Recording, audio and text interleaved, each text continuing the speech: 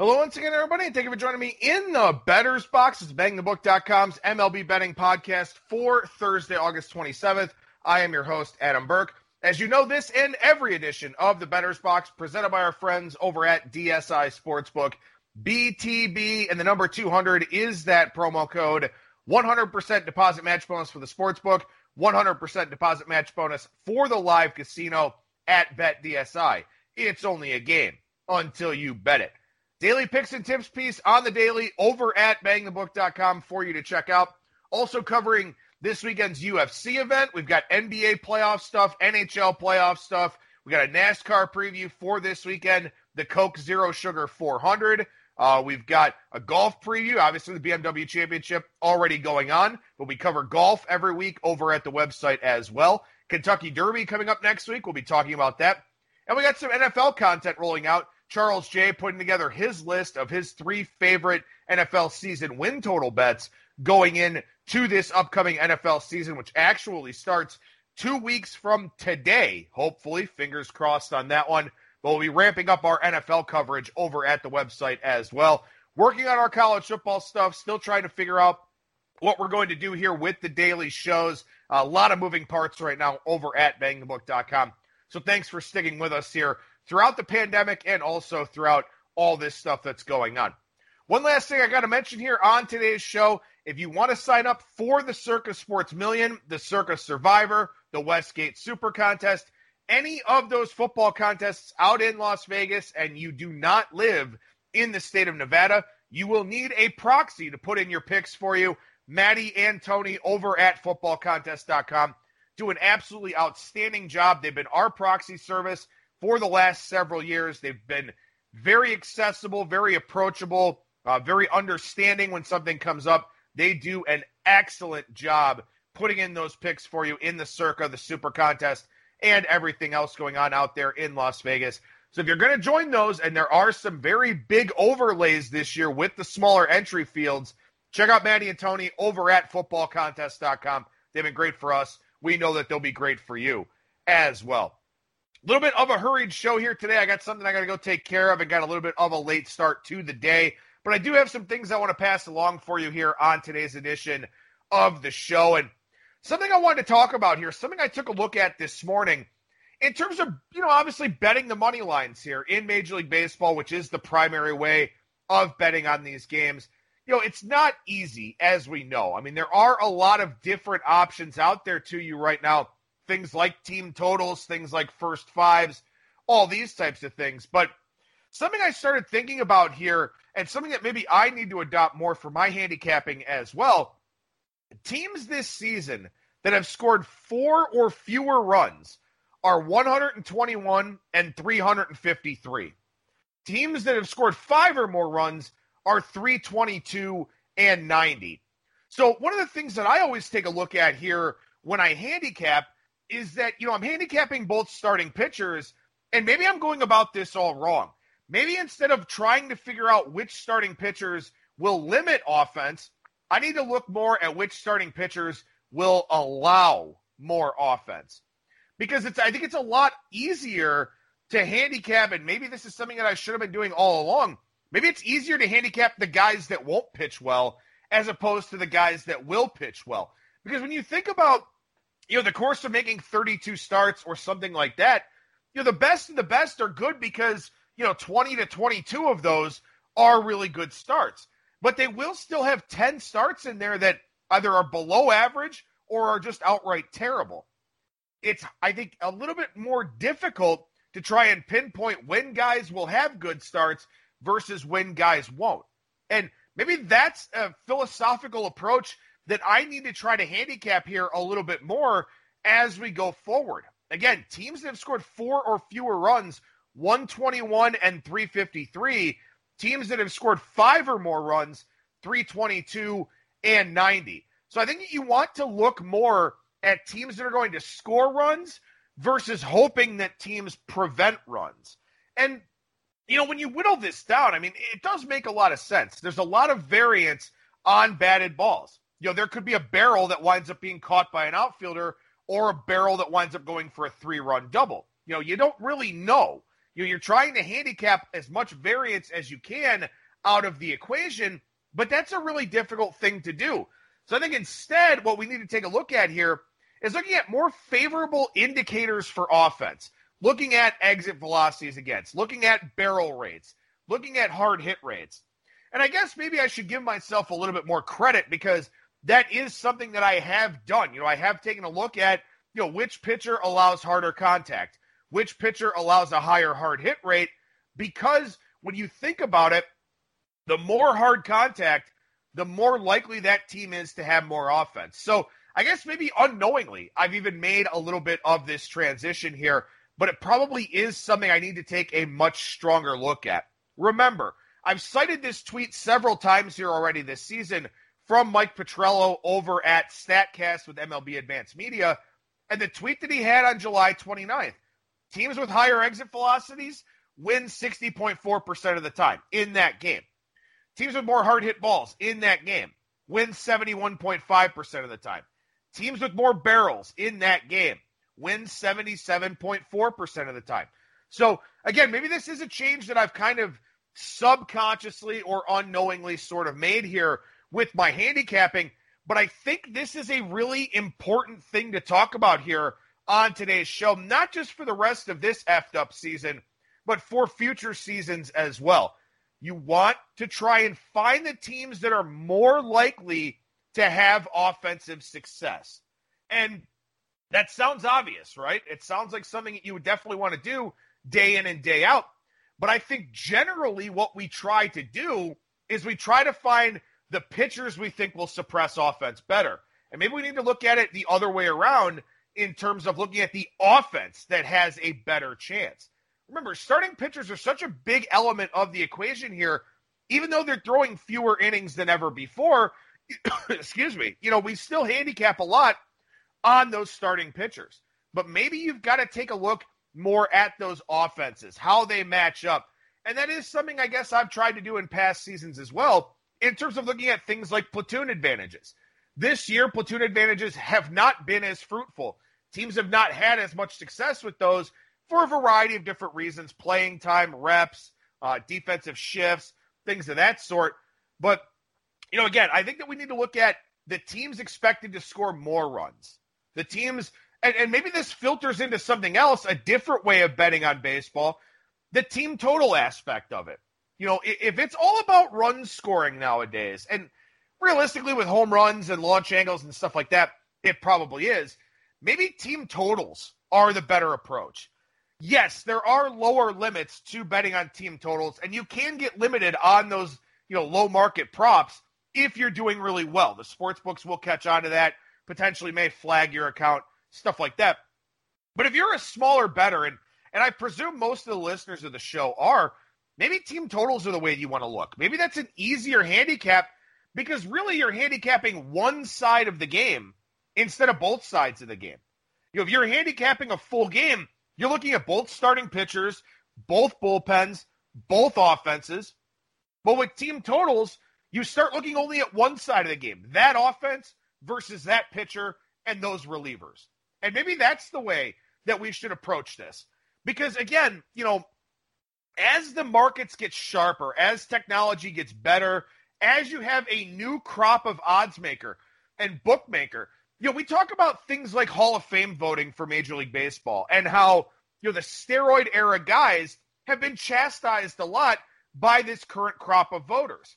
And somebody, one of the members of Indians Twitter kind of said something about Nelson Cruz, and how he has a Hall of Fame, how he has Hall of Fame potential, maybe some candidacy coming up here when he retires. And Cruz is a guy that is shrouded by that PED suspension that he got. But when you start thinking about the voting electorate for the Hall of Fame, it's my generation that's going to start getting more votes, more say, things like that. Those are guys that could shift the dynamics of Hall of Fame voting. So I kind of draw a parallel with the odds making and the bookmaking process. You think about a sports book like Circa out in Las Vegas, for example, that is a young staff.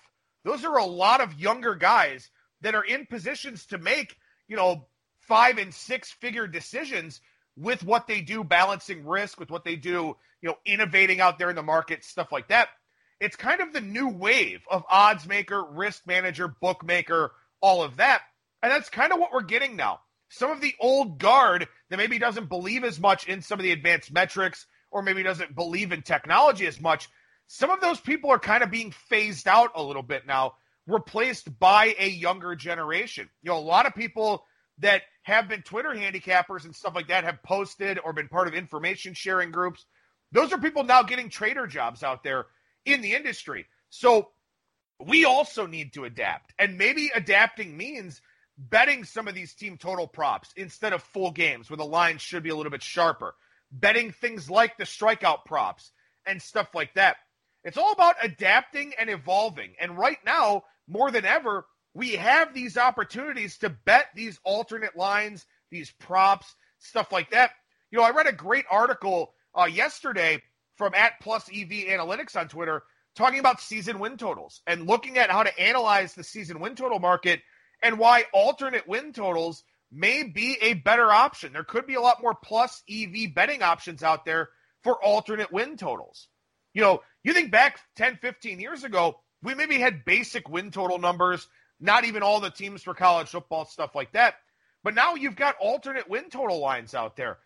It's up to us. It's up to us to evolve and adapt and try to find these different options to go and exploit, because the sports books are primarily putting these things up to generate action.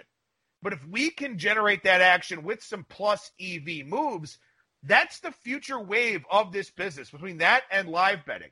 So maybe team totals, something we should look at a little bit more. And, you know, take this, for example. You know, yesterday we were on the Cubs and Tigers first 5 over 6, never came close. The full game goes over 10.5. And that's one of the things that I've kind of agonized with here a little bit this season, playing the first 5 or the full game. Because effectively you're handicapping that game twice. You know, do I like it for the first 5? Do I like it for the full game when the bullpens get involved and stuff like that? And I knew the Cubs and Tigers both had bad bullpens, but the Tigers were facing a lefty in John Lester. The Tigers hit lefties very well. So I thought, okay, for however long Lester's out there, they've got this platoon advantage. But then they score off the Cubs bullpen. And so that's one of the challenging things here. But you look at the Tigers against John Lester and you say, okay, they match up really well against lefties. I'm going to play their team total over. And you give yourself this safety net if the bad Cubs bullpen struggles. So maybe that was a mistake on my end yesterday. And maybe that's been a mistake of mine over the last couple of years. You know, instead of handicapping the game twice, do I play first 5? Do I play full game? Instead of handicapping both teams for, you know, a joint total like that, maybe you look more at the team total side of the spectrum.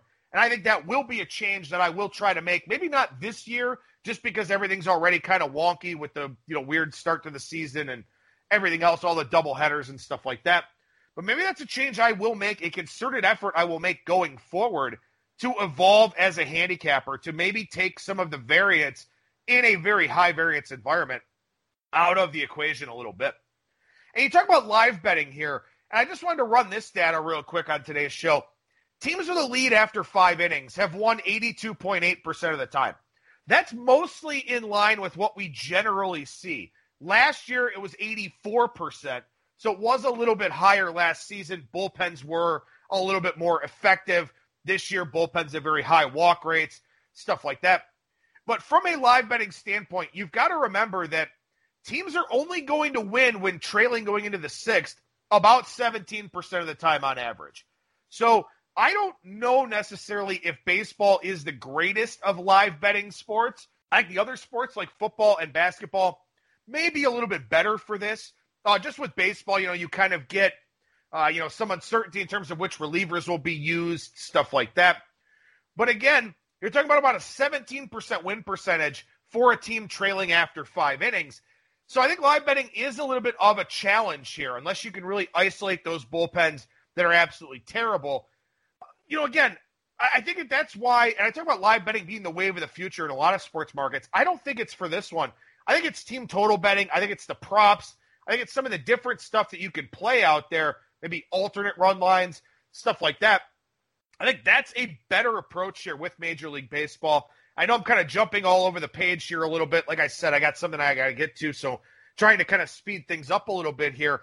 But again, just looking at, I think you should always take some time to reevaluate your philosophy. And I think to me, maybe I'm making things a little bit too difficult on myself, not just with the very elaborate write-ups on a daily basis, but because maybe there are some better markets that we can attack out there to where we don't have to handicap as much variance out, don't have to fully handicap both teams and hope for the best.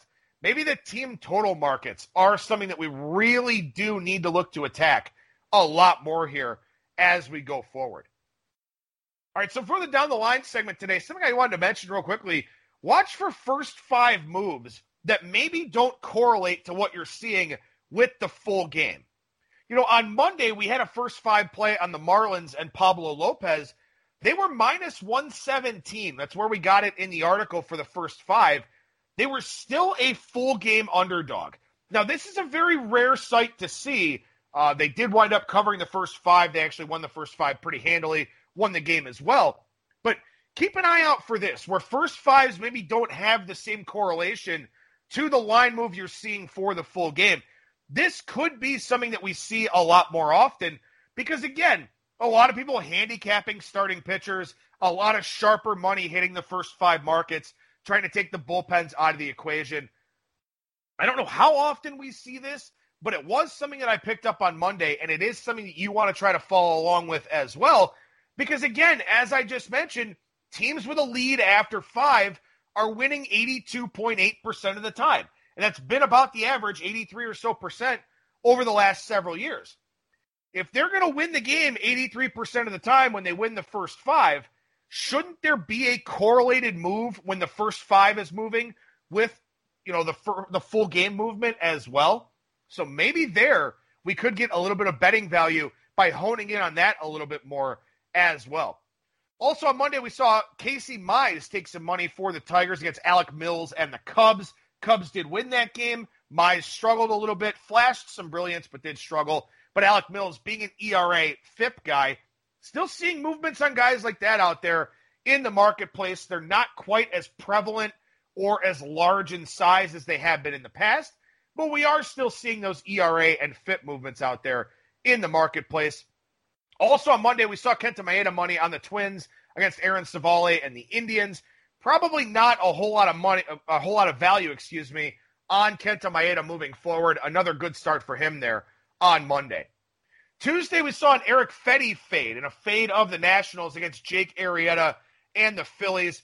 I always take extra notice of line moves like this because Fedde and Arrieta are both bad pitchers in my estimation. So I want to see which one the market hates more. And in this case, the market hated Eric Fedde more. Big ERA FIP discrepancy. I think it was about 3 runs at the time. But if money comes in on a game like that, it does tell you what they think about the worst pitcher between the two guys. And that's something you can carry over as you go forward as well. If they prefer a guy like Jake Arrieta to Eric Fedde, well, Jake Arrieta is, a well below average pitcher. So what does that tell you about future Eric Fedde outings? It tells you that the market does not like him at all. So maybe you get out in front of a line move, or it's a game you can kind of bypass if you don't like where that line is sitting. We saw Tyler Glasnow money come in for the Rays on Tuesday. We also saw Lucas Giolito money come in on the White Sox against the Pirates for Tuesday. This is starting to be a pretty common trend here. We've seen Shane Bieber money. We saw Chris Paddock money come in against the Mariners. These pitchers that the market really likes, and Paddock is probably the exception because he's not been very good lately. But the money, the big favorite roles on the market pitchers that, are in big favorite situations. Wow, that made no sense whatsoever. We'll try that again.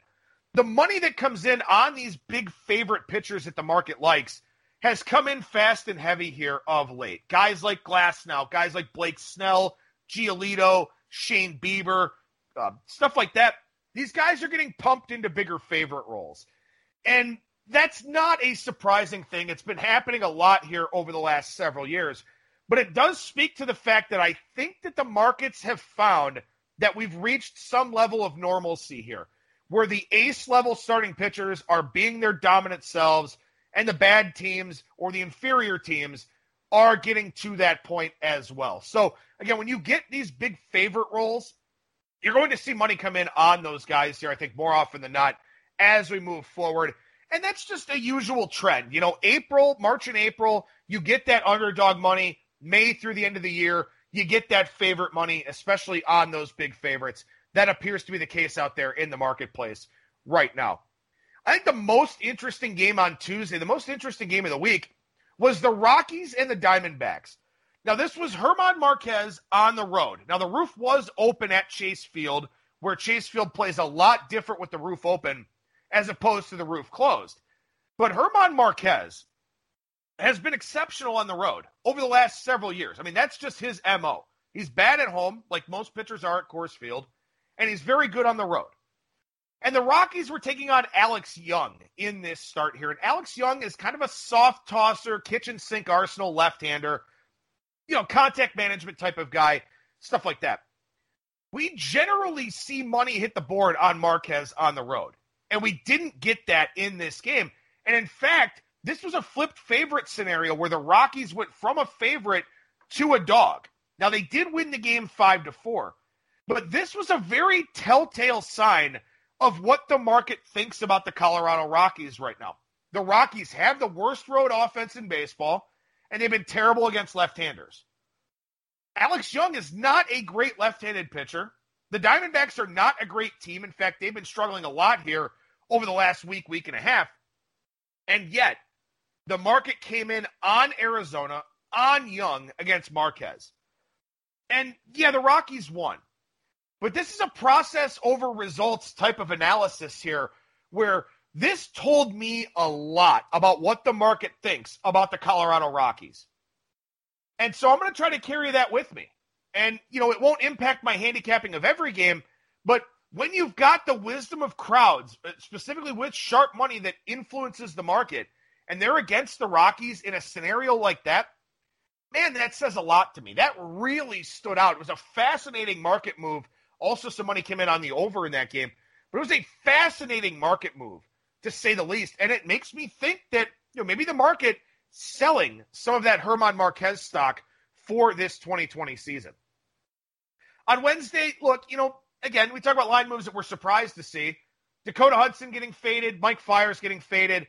That's not surprising at all. That's like clockwork. That's always going to happen. And that was the case on Wednesday. Both of them did win, but money did come in against both of them in the marketplace.